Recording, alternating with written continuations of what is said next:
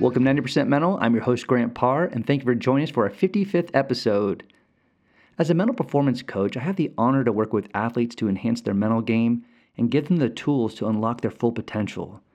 The reason why I created 90% Mental is to bring awareness around mental performance within sport by interviewing athletes and coaches so they can share their stories and perspectives on the mental game.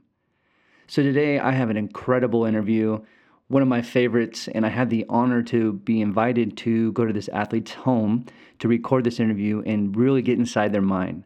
So today I have Ryan Murphy, 3-time gold medalist, to talk about his competitive mindset and what fuels his motivation to be a true competitor. The makeup of this elite athlete is based on honoring the process, staying humble, having confidence in his preparation, embracing pressure, pushing himself to the limits, and crushing his goals. Ryan loves to break records and win medals, but that's not everything to him. And what you're going to learn in this interview is the other side, the mental side of this incredible athlete. So I can't wait to share this interview and really share with you what Ryan Murphy is all about. So without further ado, let's go talk to Ryan.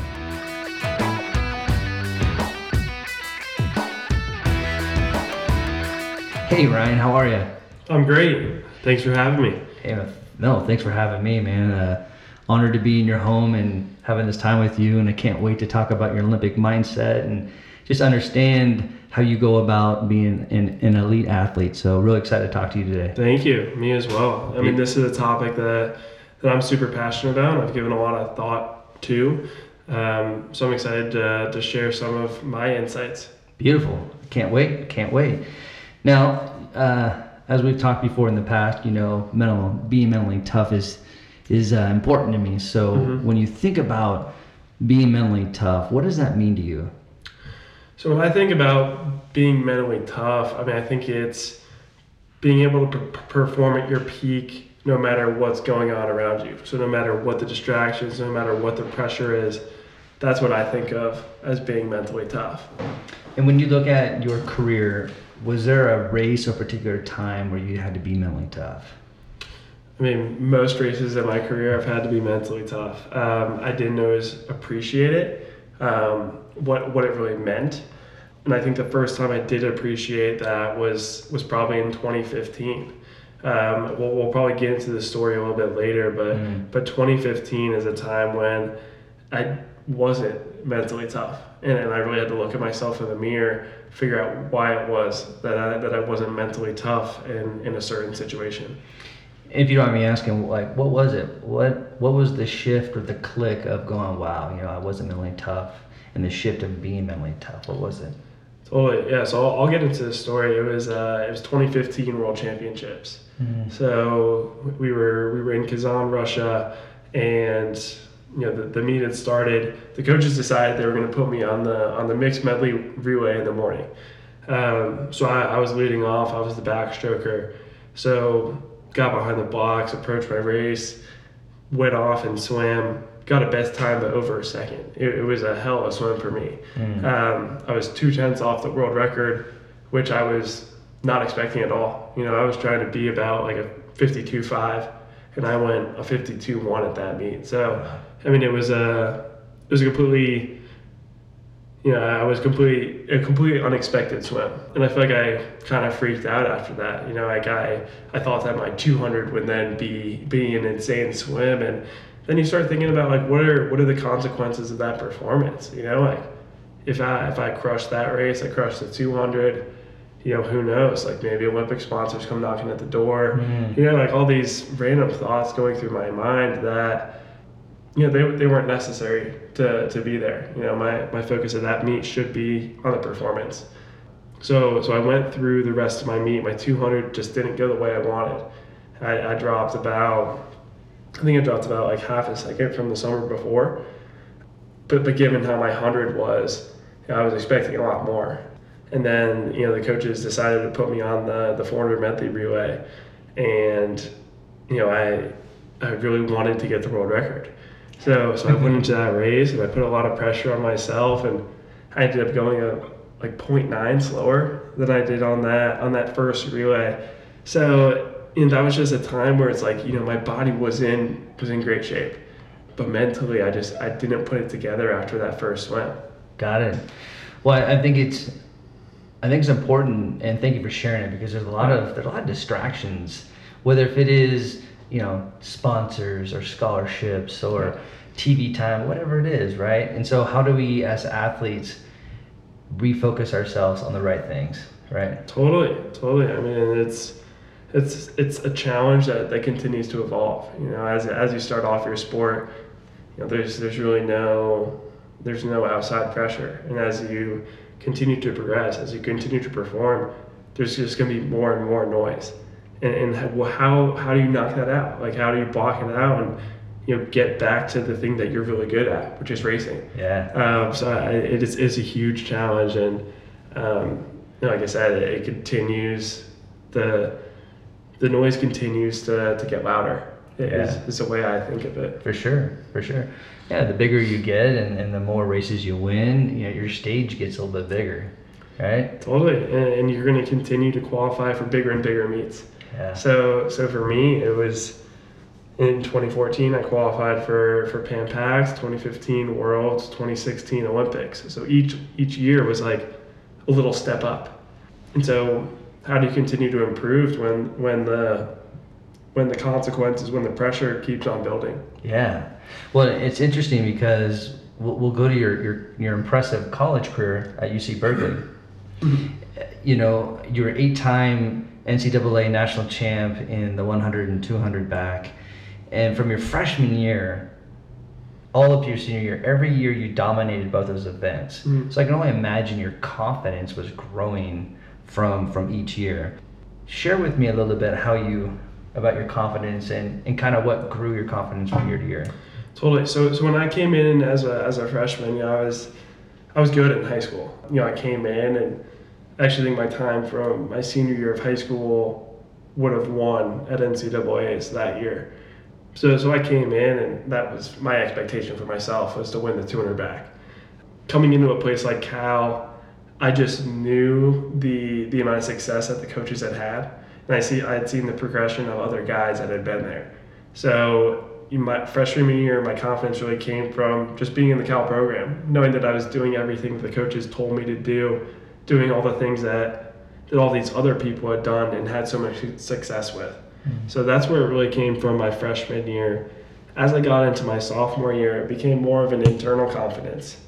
I really started to believe in myself. My expectation that year was, all right, we're going to win the 100, we're going to win the 200. And I was really starting to shoot for American records at that point.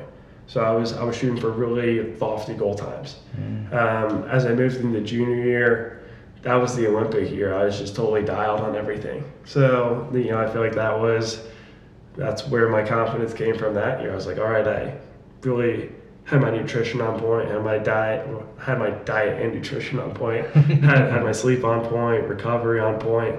And so I just knew I was doing everything right. Right. And then senior year, it's like, all right, I've done this 3 times. Like, I could do it again. That's beautiful. Awesome. When you think about breaking records, getting first place, medaling, all these things, right? These outcome goals, right? And then versus the process. How much do you follow or trust the process or honor the process versus wanting to break that record, wanting to gold or a medal? I think that's a really good question, and I think that's where most of my growth has come as I've gotten older. Before it would be like you're always told to write down goal times, and your goal times are outcome focused, and you get so locked into that goal time. You hear about people, they're like, oh, I threw my goal time on my locker, I threw it on my water bottle, and you just get so focused on the time, and you forget how to get there. So I really like to work from right to left, so it's like, if I want to be at X, what do I need to do a month out? What do I need to be 2 months out, 3 months out, 4 months out? And what does that look like in terms of nutrition, in terms of sleep, recovery in general, and really look at it from that perspective. So that's how I set goals now. Yeah. I have a general idea of where I want to be, but I know what it takes to get there. So, really just having checkpoints along the way is what I look at, and so I get super into the process now. Beautiful. I know exactly it's 21 months away from 2020, and so it's like I know where I want to be next summer. I know where I want to be 2 months after the championship meet in 2019. And just like I have a plan in my head already of how I'm going to get there. Got it. And I love it because it's not just about, like you said, the outcome goal. I love that you design a plan and then you execute it. And I always say this too, it's not about the scoreboard, it's about the process, and the process produces results. Totally. So the more that you're focused on the process, you'll get the records, you'll be sitting on that podium, right? So Totally. That's awesome. Totally. I mean, I think that comes from, in my program, that comes from the top down. There's just the way that we approach things throughout the season at Cal, it really lends itself to getting into the process. Like we have a test set every Tuesday. And so we get really into that test set, really get into trying to do well on that test set. And I guarantee during that set, like there's not many people that are thinking about what they're going to be doing at the end of the season. Right. Like they're thinking about, all right, like I'm lined up next to this guy right now, like let's see if I could beat him. And I think that's, at least for me, that's the mindset I have when we're having these really hard practices. Beautiful. Awesome. Now, we'll talk a little bit about your impressive college career at Berkeley. You're 8-time NCAA national champion in the 100 and 200 back. And I can only imagine the confidence that you're building each year. Because every year you dominated both those events every single year. What fed your motivation and your confidence? So, like coming in as a freshman, I was good. My time from my senior year of high school would have won NCAAs as a freshman. And so I came in thinking that, my expectation was that I was going to win the 200 back. I didn't really think that I would win the 100 back. And where my confidence really came from my freshman year was just being really excited about being at Cal. I'd done so much research in choosing Cal and looked at the progressions of swimmers. So I knew that the coaches were really talented. So I drew a lot of confidence just from being in the program, knowing that I did everything the coaches asked me to do. And I just thought that the results would be there as a result of that. Got it. And that's how it transpired freshman year. As I got to sophomore year, it was a little bit more internal confidence. My internal expectations rose as a result of my freshman year. And so at that point I was looking at American records, and that was my expectation for myself. As I got to junior year, I knew that I was doing everything right. I knew that I was eating great, sleeping great, recovering great, training hard, doing what the coaches were asking. And so that's where my confidence came from that year. And by the time I got to senior year, I was like, all right, I've done it 3 times. I think I could do it again. Awesome.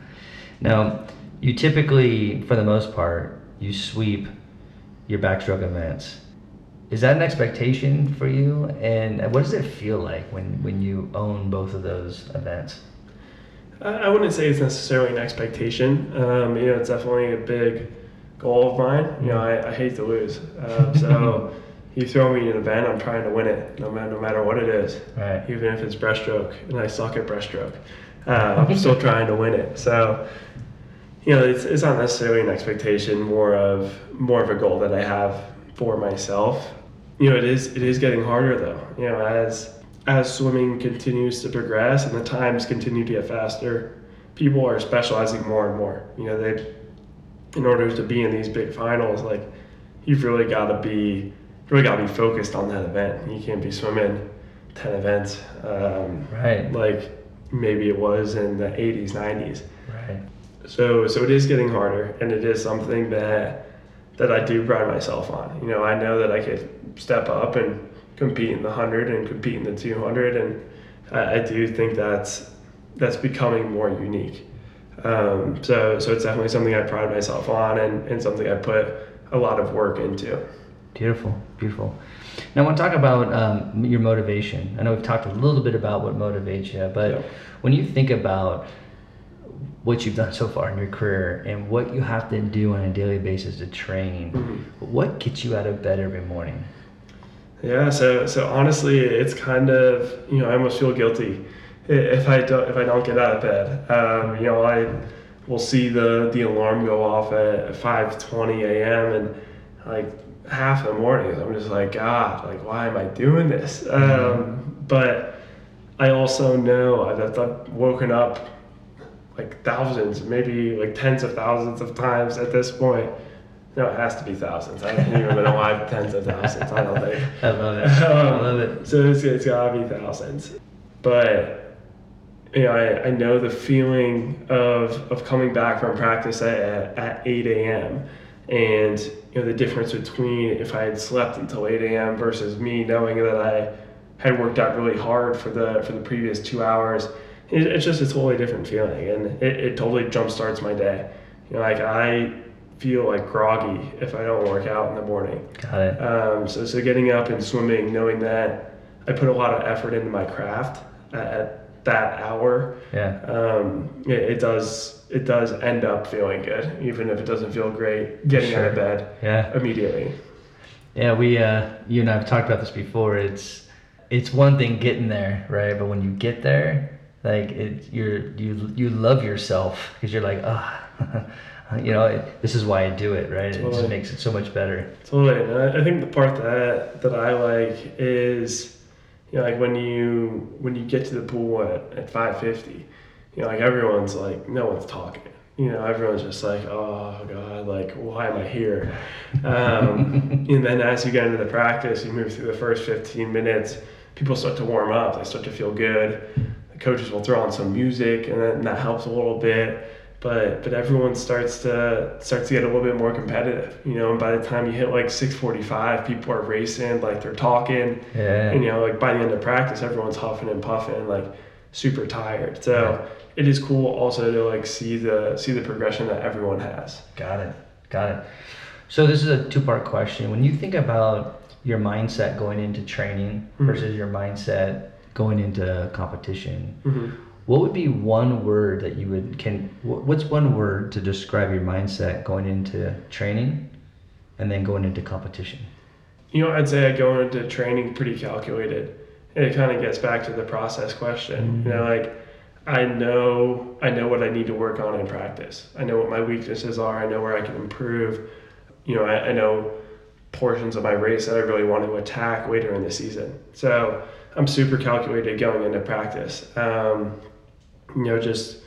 Just having those things to focus on. When I go into a meet, I would say my word would be intense/aggressive. Like that's kind of the mindset I love to get into before a race. The way I think of it is like Rocky 3. Yeah. Rocky 3, Eye of the Tiger. That's the mode I want to be in before a race. So you're not going to get there in a split second. You kind of got to have like a slow build into that intense aggressive mindset. So at this point, like everyone knows that, like my siblings, my parents, my girlfriend, like they know that like starting 2 days before me, like I'm becoming pretty hard to talk to because I'm kind of putting myself in that mode, whether I even realize it or not. Like I'm getting to a place where like I know I can push myself to the limit. Yeah. Well, it's interesting. You talk about being aggressive. You talk about the intensity. Now, just many times watching you on TV, you seem very, very reserved, calm, grounded. But what people don't know, behind this calm, cool exterior, you're like full of aggression and intensity. Totally. Yeah. I mean, I think it's just, for me, like that's just what I need. That's just what I need to be able to push myself to the absolute limit. Like I can't go into a race like all carefree and everything. Like I've trained like my entire life. Like I do care about the performance. I do care about the outcome. Yeah. And so for me, just getting to that aggressive mind state really, really helps the performance happen. So yeah, I mean, I'm not gonna be in anyone's face. Like I'm not gonna be like physically aggressive. Right. But like my mindset is to be ready for a lot of pain in the race. It's yeah, that's just a personal thing for me. Like just getting there.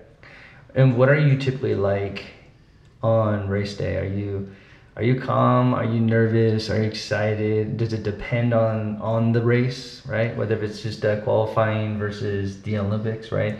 Does that come into play as well? Totally, it's different every time. Like there are times when I'm nervous, of course.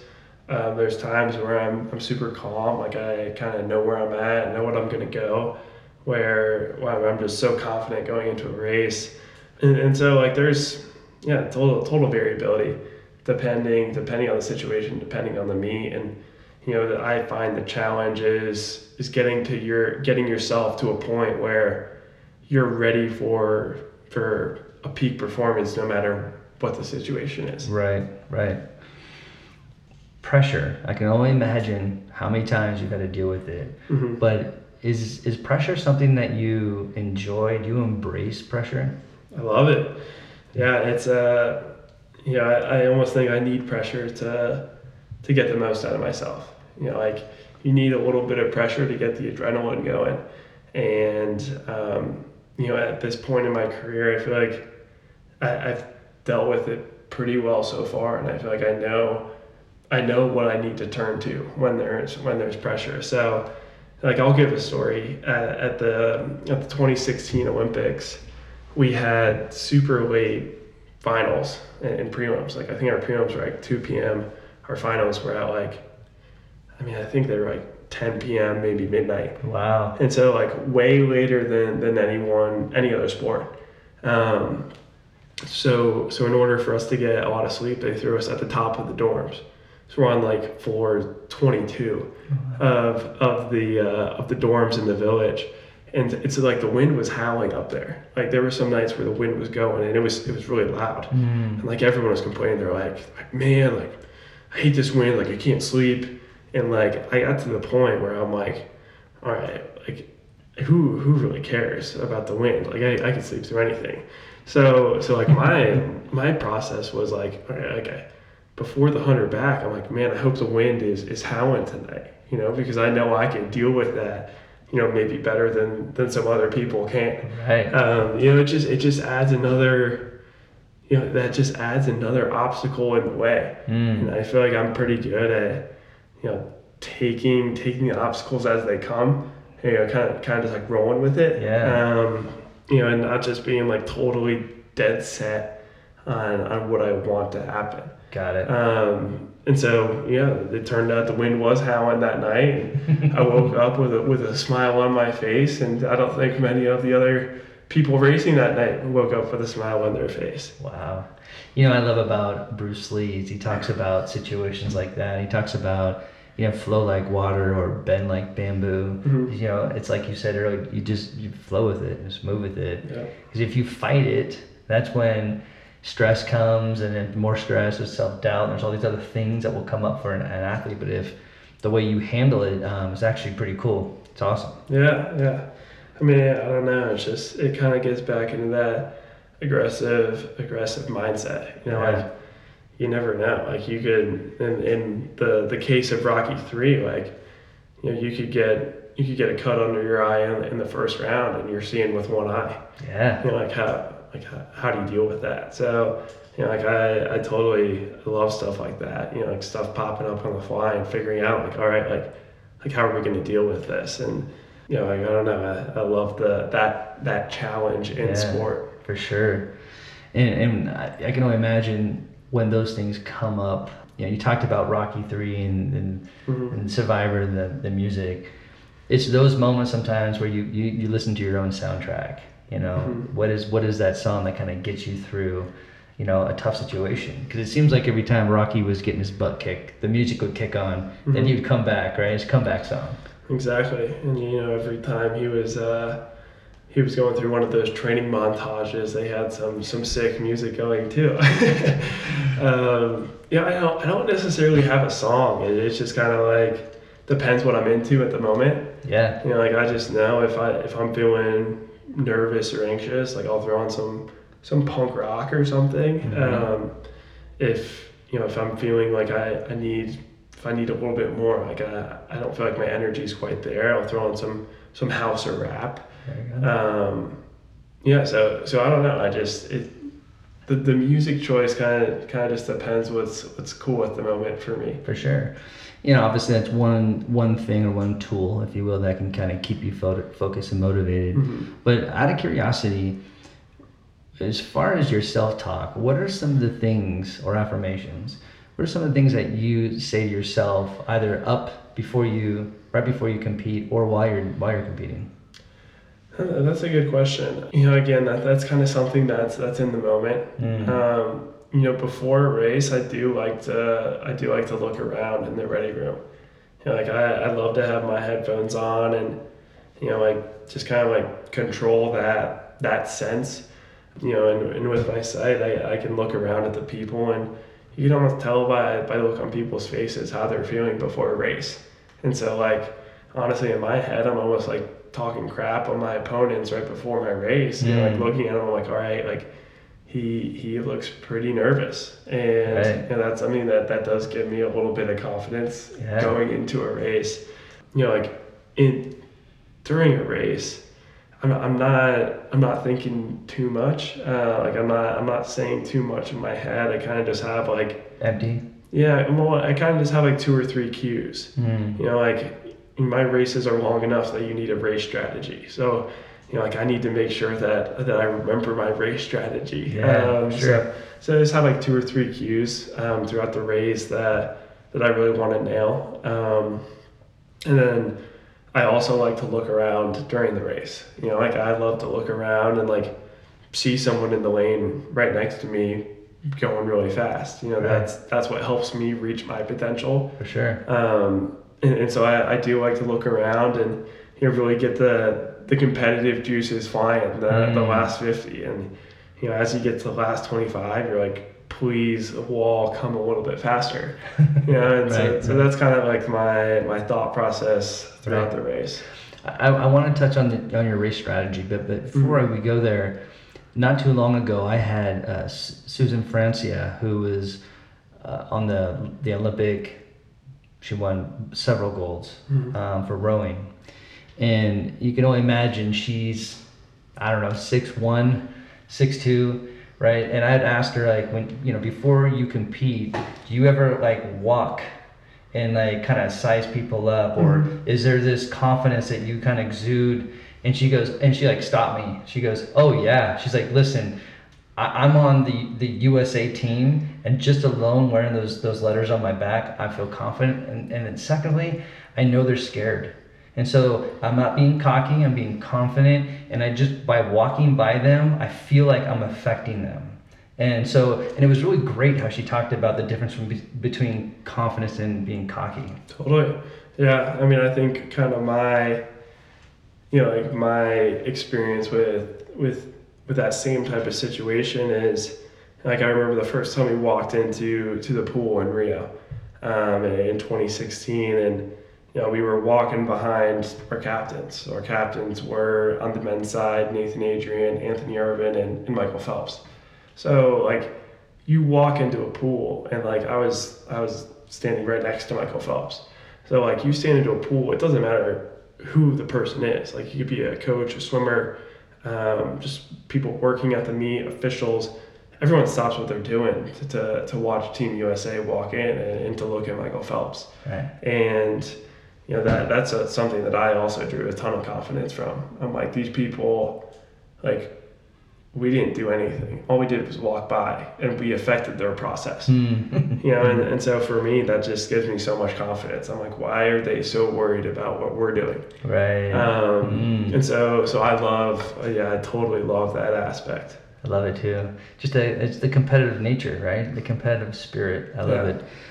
You talked about your race strategy, and I can only imagine, remembering it and seeing it through is very important. But how much do you visualize your whole race strategy? Yeah, so I really don't visualize too much. As I'm going throughout the season, I've thought about it so much. I've done it in practice, and I know exactly what the body position feels like, what the tempo feels like, what it feels like to make a move, what it feels like to have the underwaters clicking.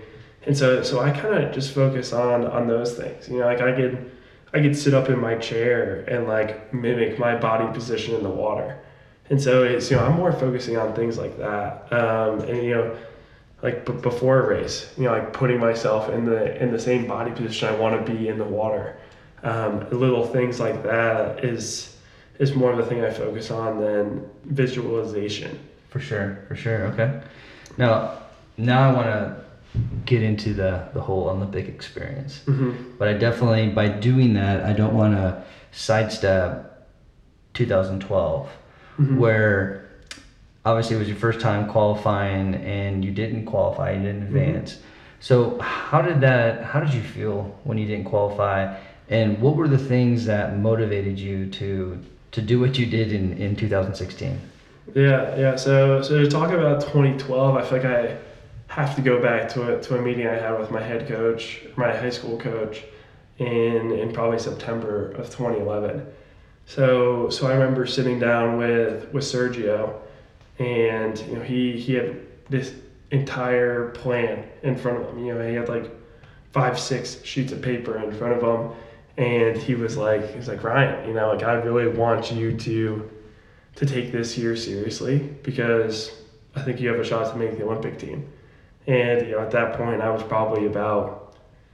wasn't even on the national team in the U.S., so I wasn't even top 6 in either the 100 or 200 back. Mm. So I left that meeting, and I'm like Sergio's just full of crap. Like there's no chance of making the Olympic team. But like as we moved throughout the season, Sergio kept on planting that idea in my head.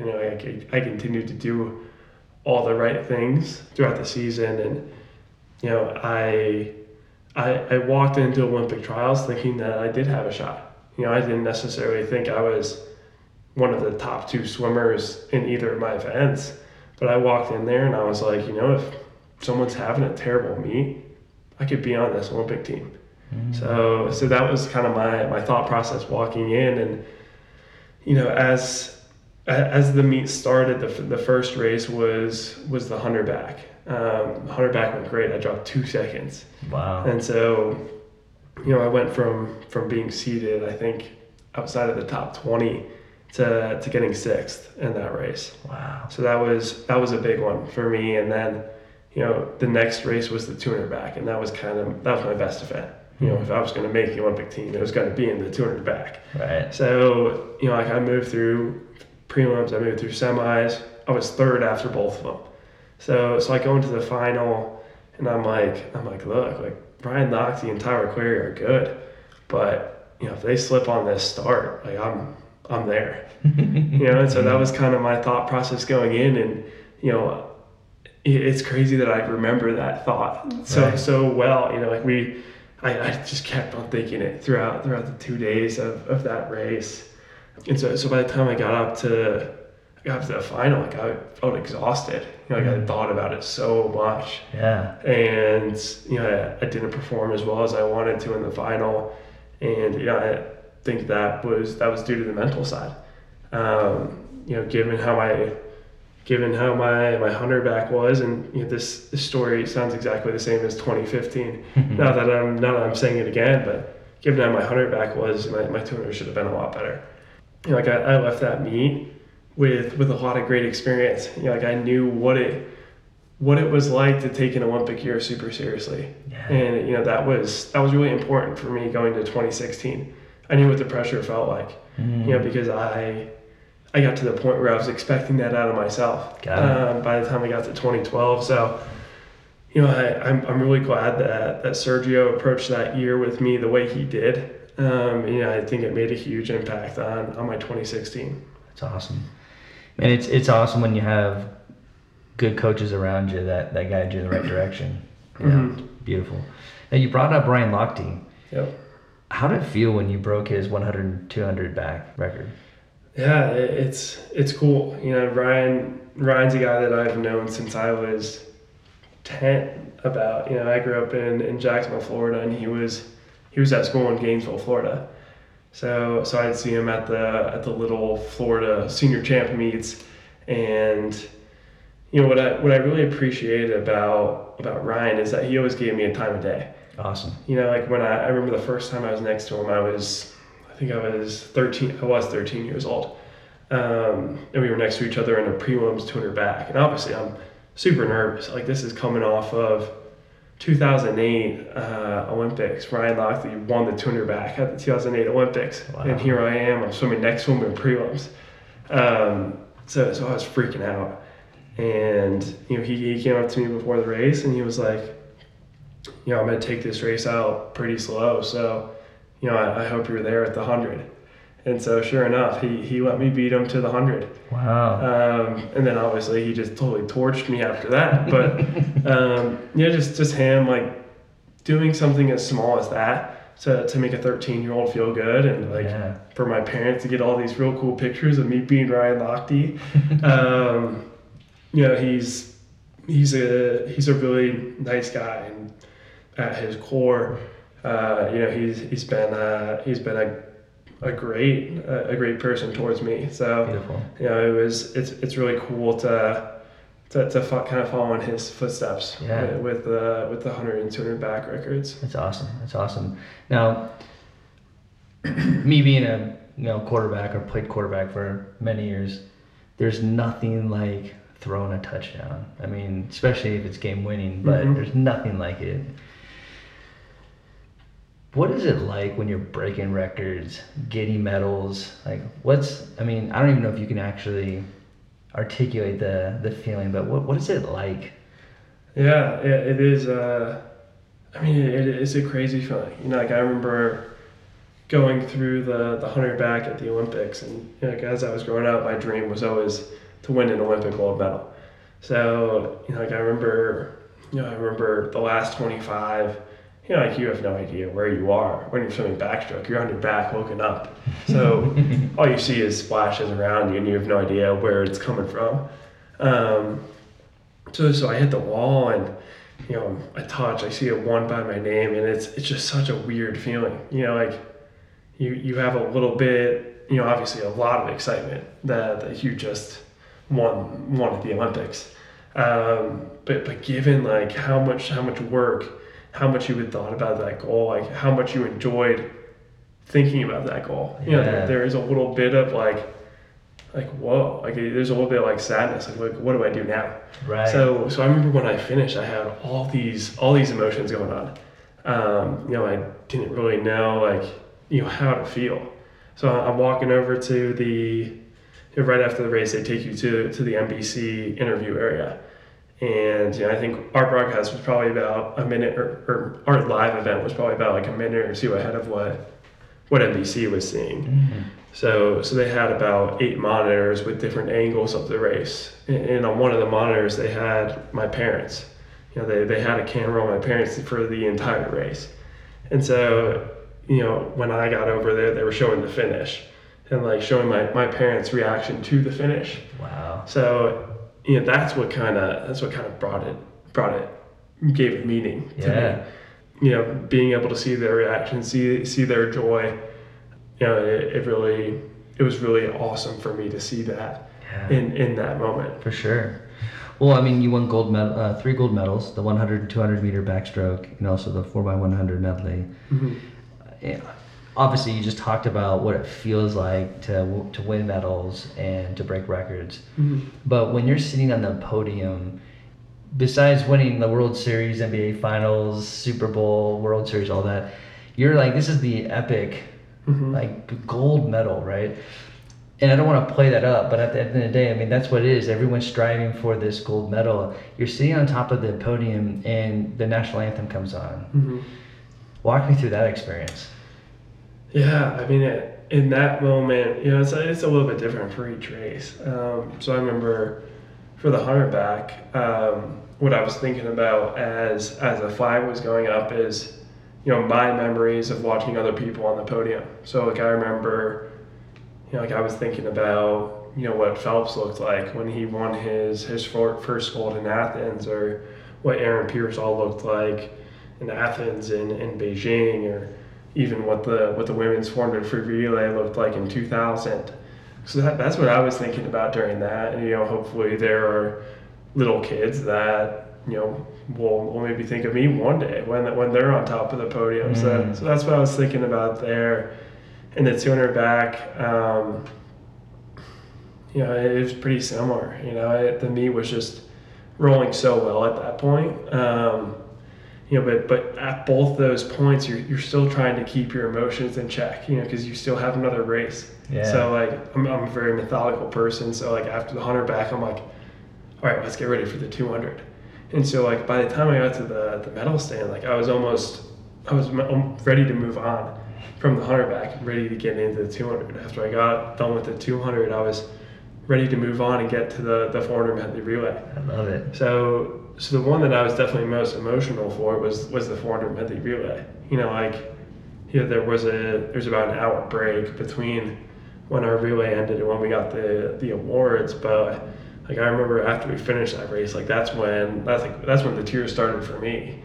I pulled it together by the time we got to the medal stand, because I'm not a super emotional guy, but I pulled it together by that point. But that's when you could finally take a deep breath and you're like, all right, this week's over, and it was an incredible week. And so right, that's kind of those are the emotions for me, for sure, that are going on that were going on during the award ceremony.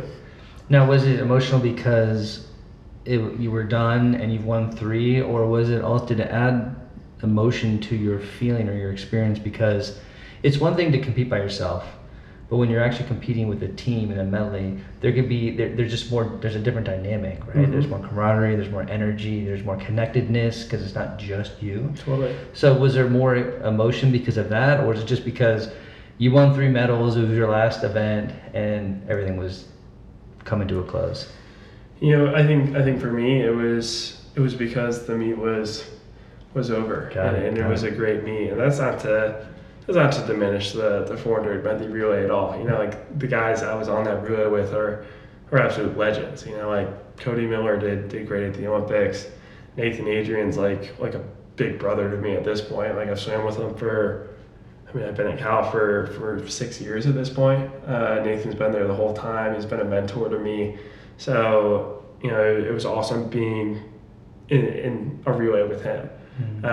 And then obviously Michael Phelps, that was his last race, and wow. Just seeing the emotion on his face. He's the same way.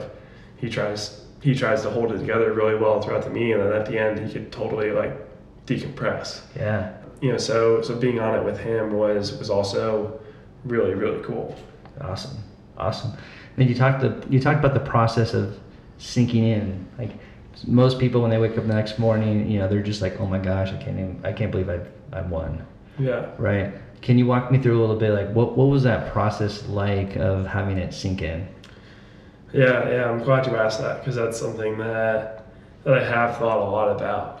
People always ask, has it sunk in? And I never really understood what that meant. It's has it sunk in? Sure, yeah, I won a gold medal. I know I won a gold medal. Yeah, it sunk in. But as you move through the months, years after the race, I feel to me, what does it mean when it's sunk in is when you could talk about the accomplishment without having any kind of emotional reaction to it. For me, for a couple of months after, I would talk about winning a gold medal, and my heart rate would start going up. I still have so much excitement about it. And that's not to say I'm not still excited about it, but I'm looking forward. I'm not trying to continue to look back on the 2016 Olympics. Right. I think as you tie a ribbon on your career, then you can look back at it on its entirety and have that same level of excitement that I did in the month after. Mm-hmm. But I think for me at this point, I've got to keep on looking forward. So I knew that I was totally motivated and totally had new goals when I could talk about the Olympics without having any type of crazy emotions with it. So for me, that's what it means for an accomplishment to sink in. Got it.